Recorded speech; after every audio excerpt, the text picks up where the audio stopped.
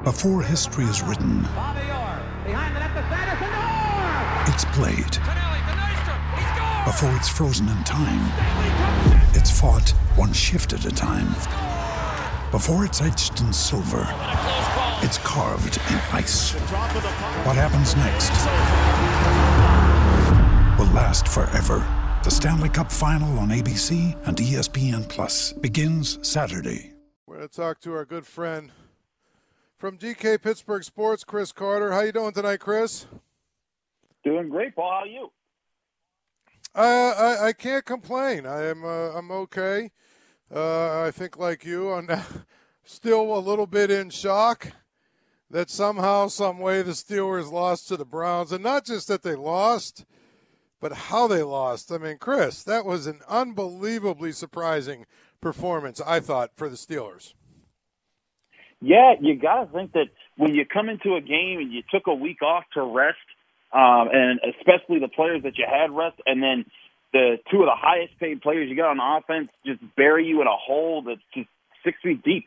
It was just a nightmare for the Steelers. And for Steelers fans, I mean, that was one of the things that you could say every year. If there was one team that you could talk trash to, you could talk trash to the Cleveland Browns. And this was like the first off season in my entire life that I think that a Steelers fan couldn't walk into the summer and be like, yeah, you know what? So what if you didn't win the Super Bowl this year? You still beat Cleveland. No, they beat you twice. And you can say all you want about the second, or about the first one that they beat you in with backup. That second one was truly embarrassing.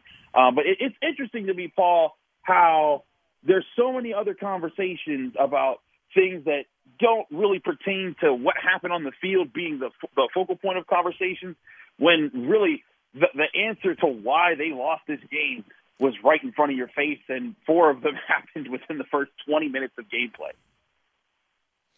Well, I think the one thing that was pretty clear too was the Marquise Pouncey bad snap touchdown. You're 7-0, and then you throw an interception and really short field. And now you're 14-0. That to me really just changed completely the dynamics of the game. But at that point, you've got the Steelers maybe panicking a little bit, and the Browns, gaining confidence over that stuff. Absolutely, Paul. And that's it. That's the bottom line. I mean, again, when you have 4 turnovers in the first 20 minutes of a football game, you're asking for a score to be run up on you. And especially in a game where you're saying, hey, the offense, you're the advantage here. They're missing their top 2 starting cornerbacks. You have Ben Roethlisberger, Chase Claypool, Deontay Johnson, Juju Smith. You got all these weapons. Attack vertically. And that's what we talked about last week, Paul, is if they come into this game and they put up a lead on the Browns, it would put pressure on Baker Mayfield, not just to throw the ball, but to have to wait for routes to develop down the field and throw the ball vertically, which is not his strong suit unless he's playing off of play action. But one thing you couldn't let happen was letting the Browns get an early lead. And not that they just get an early lead, but they were out 28-0 at the end of the first quarter.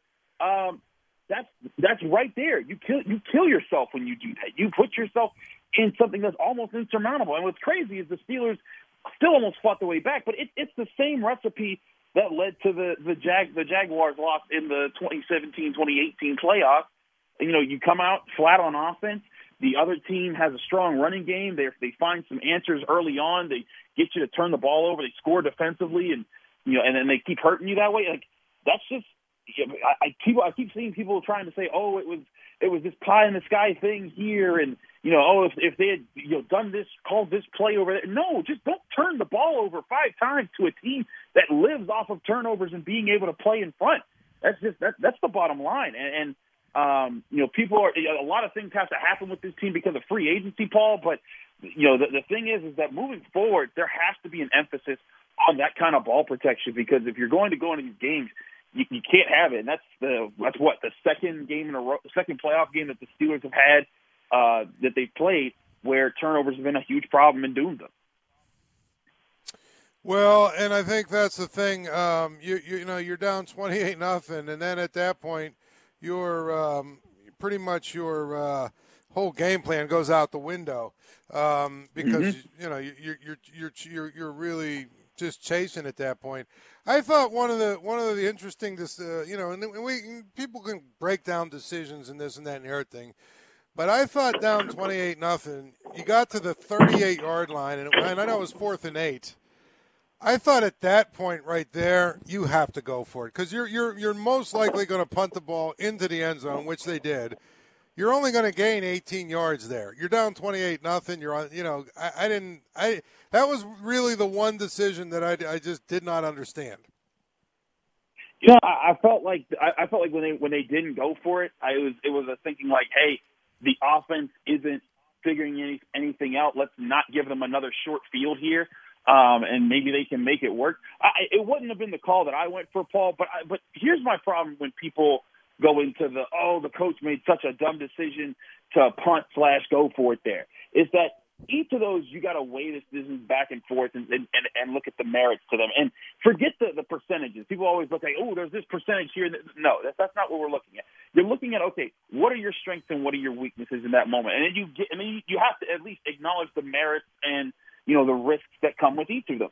In that situation, the Steelers' defense was continuously being put on short field situations and couldn't stop the Browns in doing so. So if the Steelers come out, they fail, and the Browns get the ball at the 40, they could get back to it.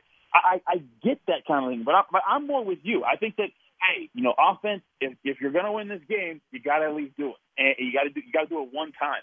And again, I don't understand why Ben Roethlisberger is coming out in this game and he's not chucking the ball down the field. Why he's not just dropping back like, hey, we know these guys can't cover deep, and as we saw throughout the later part of the game, and it's what I told you. Last Friday when I was on your show, the question has never been about Ben physically. His arm is fine. His elbow is fine. His knees are fine. It's his head that gets in the way. And that's what happened in this game. I think he just thought too much of things, and by the time he got his head together, they were down 28 points. And you saw that they could score in bunches, but you can't afford to be that inconsistent and inefficient and, throw 4 interceptions along with Pouncey making a huge mistake. But that's where I point to the game as the problem here. Well, yeah, I mean, there's now, and now there's, lots of different questions, Chris, going into the off season. Mike Tomlin met with the media today. I don't know that he really cleared up a whole lot, but just because it's only a couple of days into the off season for them, so they probably haven't made a lot of decisions. But what is your thought on this team next year? Do you think they should keep the band or try and keep the band all together and take one more run at it with Pouncey and DeCastro and Villanueva and Ben and all that? Or do you think that maybe it's time to just sort of retool a little bit and try and put together a new group that maybe a year or two down the road can take a run at it? Well, they've got to retool somehow, Paul. You can't go out with this crew again and just think it's going to be just all daisies and tulips and roses. That's not going to work. But I do think that the change, you can keep Ben Roethlisberger around. Now, granted, you got to talk to him about his contract situation. But this is why Tomlin's not going to say anything right away. First of all, the Steelers facility closed. They did have a COVID situation. That's going to slow down the process. People wanting answers immediately because they're fans and they want their pound of flesh. It's like, you got to slow down. This is going to be a long off season. They got a lot of time to figure some things out. But what's got to happen first is the closed door conversation where, Mike Tomlin, Kevin Colbert, Art Rooney, whoever's in that conversation, you can sit down with Ben Roethlisberger and say, hey man, we want you to be here, but these are the things that have to happen. For one, I think the Steelers got to reemphasize investing in the offensive line and investing in the run game. And they got to talk to Ben about saying, hey, you know what, man? We gave you the keys for several years. We let you pick your coordinator. We invested in as many receiving targets that you could have and more. I mean, you had, Eric Ebron is an athletic tight end. You had 4 receivers drafted in the early rounds, back-to-back years. And it looked great at one point in the season, but at some point he starts to revert back to his deficiency in seeing the field and picking at defense's weaknesses. And, you can't live with that, and live and die with that. Now, that's what they try to do. So it's like, hey, Ben, we want you to be here, but these are the things we need from you. Hey, you're going to step back from that. We're going to get a new coordinator. The investments are going to be, to beef up the defense where we see fit and beef up the offensive line and maybe get a running back. And also, you got to talk to him about his contract. Now, I know some people are like, well, he's not making $41.2 million, but yeah, we know that. But it's the cap number that everyone's concerned about. And you got to look at the $19 million in cap savings that you get and say, hey, Ben, maybe we sign you to an extension in name-only type of contract where technically you get 2 years added to your current contract, and we spread out some of that money over those next 2 seasons because, again, Paul, when you look at the Steelers' salary cap after this next season in 2022, it skyrockets. Currently, they have the most in the league. So you might say to Ben, hey, if you want to be around next year, we need to, and you want to have a chance to win, we need to make some new investments, and that's going to involve pushing some of your money down the line. And maybe that's a compromise that Ben can come to because it's like, hey, I'm not losing money. I'm just getting it a little bit later and maybe even a little bit more because the Steelers will say, for doing this, we'll tack on X amount of $1 million on those years. And then if he wants to come back, then if he wants to continue after next season, you revisit that. But if he doesn't, you make that money fully guaranteed. It's his, and he knows he's getting paid. And he didn't lose anything for signing the extension and giving the Steelers more breathing room for 2021. Well, and that's the thing. I think the number one, question is Ben, obviously, because of his cap significance. But I think the number one need they have is left tackle. I don't know. What about you? Yep. I mean, it's left tackle and center for me, either one. Honestly, Paul, I mean, again, if they're able to move some money around with Ben, and I don't think that Pouncey is coming back. I mean, he's more than $14 million of a cap hit next year.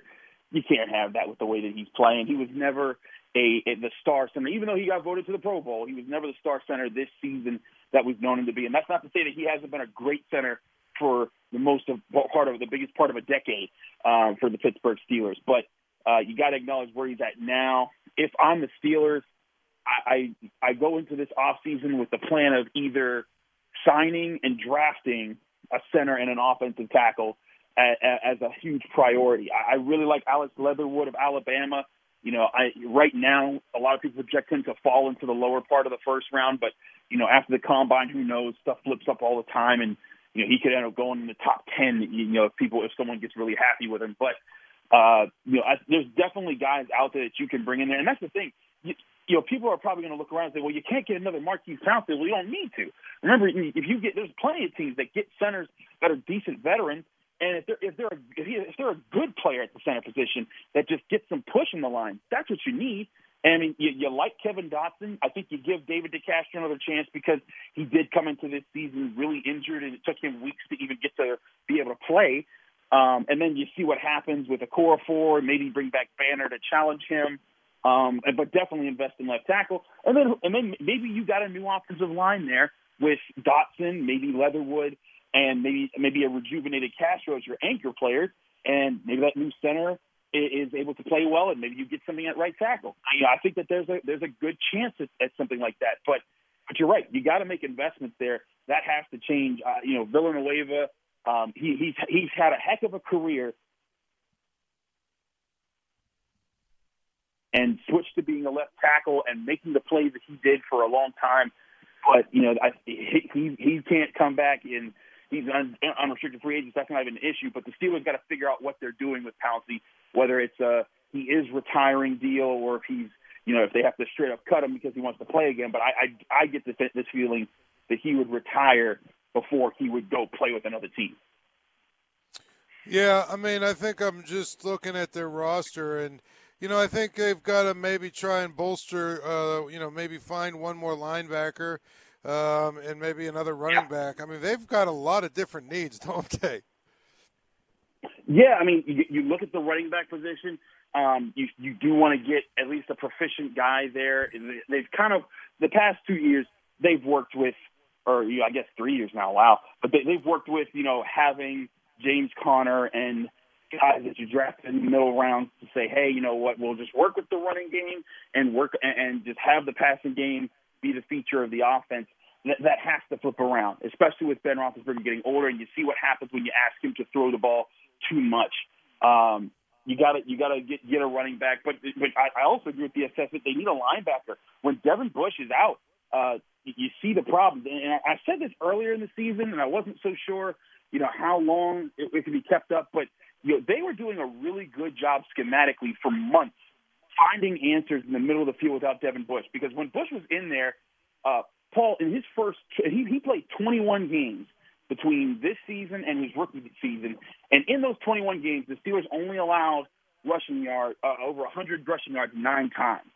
In the 11 games that they played this season without Devin Bush, they allowed 100 yards rushing 8 times.